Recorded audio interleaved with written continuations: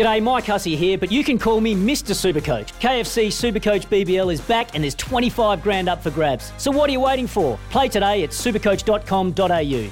T's and C's apply. New South Wales authorisation number TP/01005. Want to witness the world's biggest football game? Head to iCanWin.com.au, predict Australia's score with a crystal ball, and it could be you and a friend at the FIFA World Cup Qatar 2022 semi-finals, all thanks to McDonald's. Maccas, together and loving it. T&Cs apply. How we have waited collectively for this series to begin. It echoes around the Gabba as the all clear is given and a nation turns its eyes to Mitch Starc.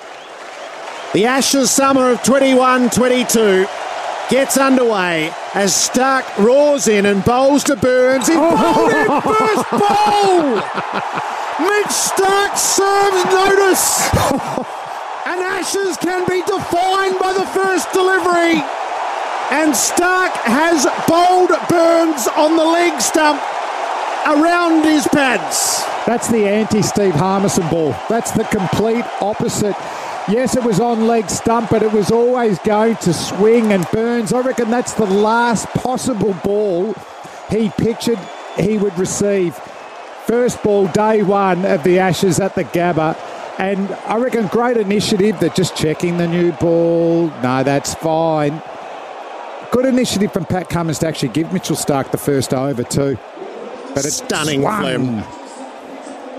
Stunning. Unbelievable. Bowled him around his pads. First ball of a test match. Incredible, wasn't it? Incredible start to the test match. Described beautifully there by Gerard Whateley, our friend, our colleague from the SEN commentary team in Australia. Gerard, good morning to you. You cannot prepare as a commentator for that kind of thing. So, man, it caught everyone by surprise. But what a start. Smithy, it's a once-in-85-year event in the Ashes. It's a bit like Halley's Comet. So you know what it's like as the anticipation builds, and usually it's a well-pitched-up delivery outside the off-stump, left alone and through to the keeper, and everyone takes a breath and steps themselves. Mitch Starc does have a habit of taking a wicket in the first over, but that it would happen with the first ball, and it quickly defined the day. 2 sessions of play only, but that was enough for England to be bowled out for 147. And there's a thesis in the analysis, beginning with Joe Root choosing to bat at the toss when every instinct in his body would have been to bowl, but history says you can't do that. The top order, the tale of two captains, Joe Root makes a duck, Pat Cummins takes 5 wickets in his debut day as captain. But this was, you know the Gabba, and you know how it can ambush visiting teams. Well, this was just about as complete an opening day ambush as you could get. I've played there, I've commentated there often, and the storms do come, and they are pretty devastating when they do arrive, and they can at some stage curtail quite a lot of the day's play.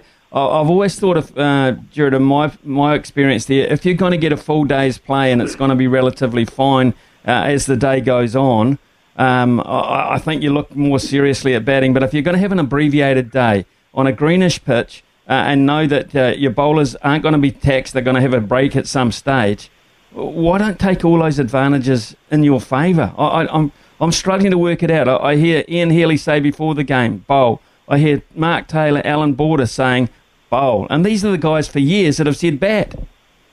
Yeah. I mean, so my feeling 24 hours out from the start was both captains in their heart would have been feeling like they wanted to bowl, but the conventions of cricket are just so restrictive that you almost can't do it. So Mike Atherton's part of our SEN test coverage, and he spoke about Len Hutton and Nasser Hussain. So the two captains who sent Australia in, and it ended disastrously. And for Nasser, it's a standing joke in all of his commentary. He's needled with it almost every time he's on television.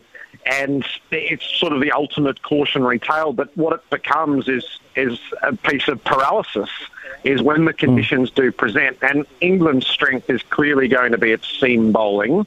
And Australia's batting is far from imperious, and there are a smattering of knickers in that top order, and some inexperience and some uncertainty around position. And given the lack of lead-up cricket that they'd played because of the weather in Brisbane, if ever there was, what do you want to say? If ever there was an excuse to say bowling felt absolutely like the right decision and it didn't quite pan out, this was it. And you can imagine, so Smithy, I found myself at the end of yesterday's play going, imagine the counterfactual. Australian cricket's had a pretty rugged 10 months and a little bit beyond that. New captain, new start. Imagine if the opposite had happened and Australia had been bowled out in such a fashion. Now, I don't know whether they would or they wouldn't have, but I know what this morning would have looked like. She would have been a pretty glum old nationwide inquisition going on, and instead Australia's on its way. And I do feel like in 6 weeks' time we'll look back on the opening day's play and go, yep, that was one series that was determined right at the outset. Yeah, I completely agree with you, Jared. I really do. And I hate to make those kind of assumptions this early, but I think that was really damaging. But having said that, Australia are gifted these conditions to bowl in. They had to find it. They found it from the first ball, but it was relentless and accurate. It was, and there'd been such a debate around Mitch Starc's place in the team and his deterioration across the previous Test summer and his underwhelming performance in the T20 World Cup. So it was a decision to make to play him. They went with incumbency and they went with experience and they got their results from the first ball. Then Hazlewood turned in a spell which was 7 overs, 4 maidens, 2 for 3. And then Pat Cummins took it up. And it's the first time an Australian captain has taken 5 wickets. So rarely and a fast bowling captain has taken 5 wickets in an inning. So rare has it been.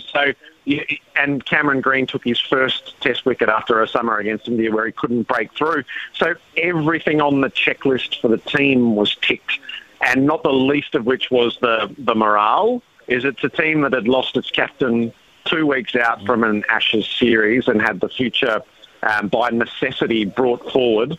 The celebration, so the celebration around Starc, the first ball, the celebration around Cam Green when he took his first wicket, and the celebration around Pat Cummins when he got the 5 for, they all understood the magnitude of what was happening.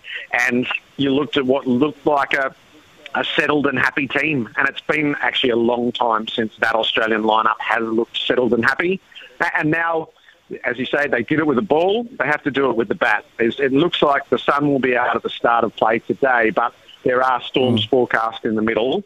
It's a bouncier pitch. The Gabba is notorious for its bounce and its carry.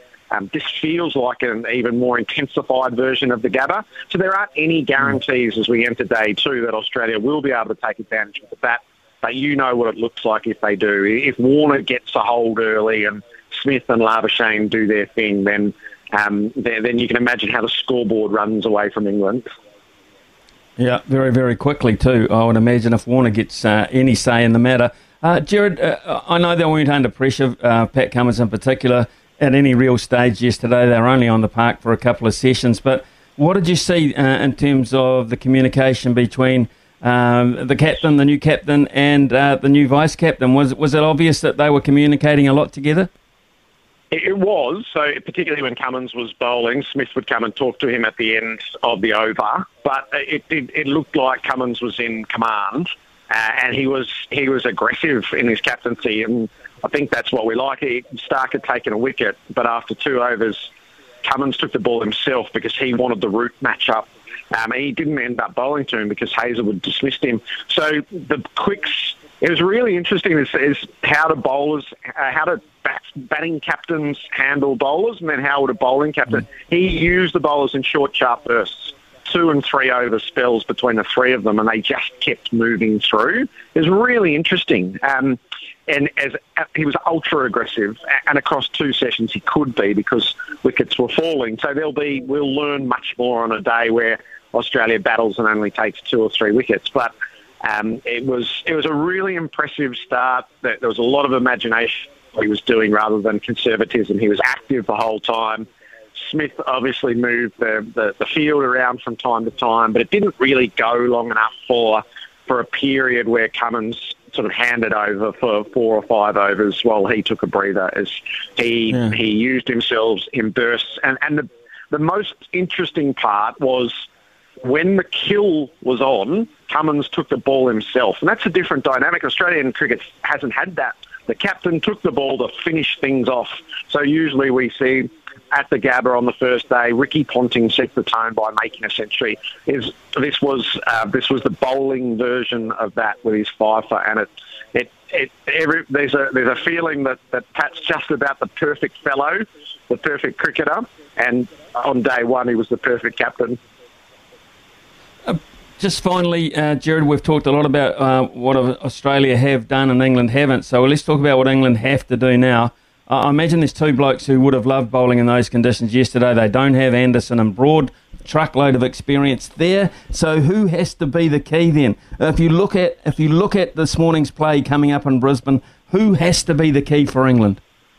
It has to be Ollie Robinson, I think. So there's a test match back in the winter where he rolled India. It was man of the match performance. He took 2 and 5 wickets in the 2 innings, and that was when England looked its best in that Indian series.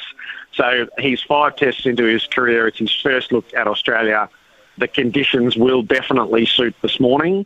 And they're going with their seam attack, which doesn't strike huge fear in prospects, but let's see what it looks like. So I would think England has to bowl Australia out for 220 to be live in the match, I would guess. And so that has to start in the first hour of play, and it has to start with the wicket of Warner. So the Australian batsmen haven't had a heap of red ball cricket. Their preparation has been curtailed in the same way that England's has. So perhaps some of the mechanical problems that England experienced, Australia might be vulnerable to as well. And it just feels to me like Ollie Robinson with the new ball has to do it, and he has to do it quickly. Okay, we'll look out for that, Gerard Waitwell, and we'll listen to your call as well on the app. Fantastic for us in New Zealand, so we can get the flavour of the Ashes. Great call yesterday, and enjoy the rest of the test match, how long ever it goes, sir. Thank you. Good on you, Smithy. Cheers.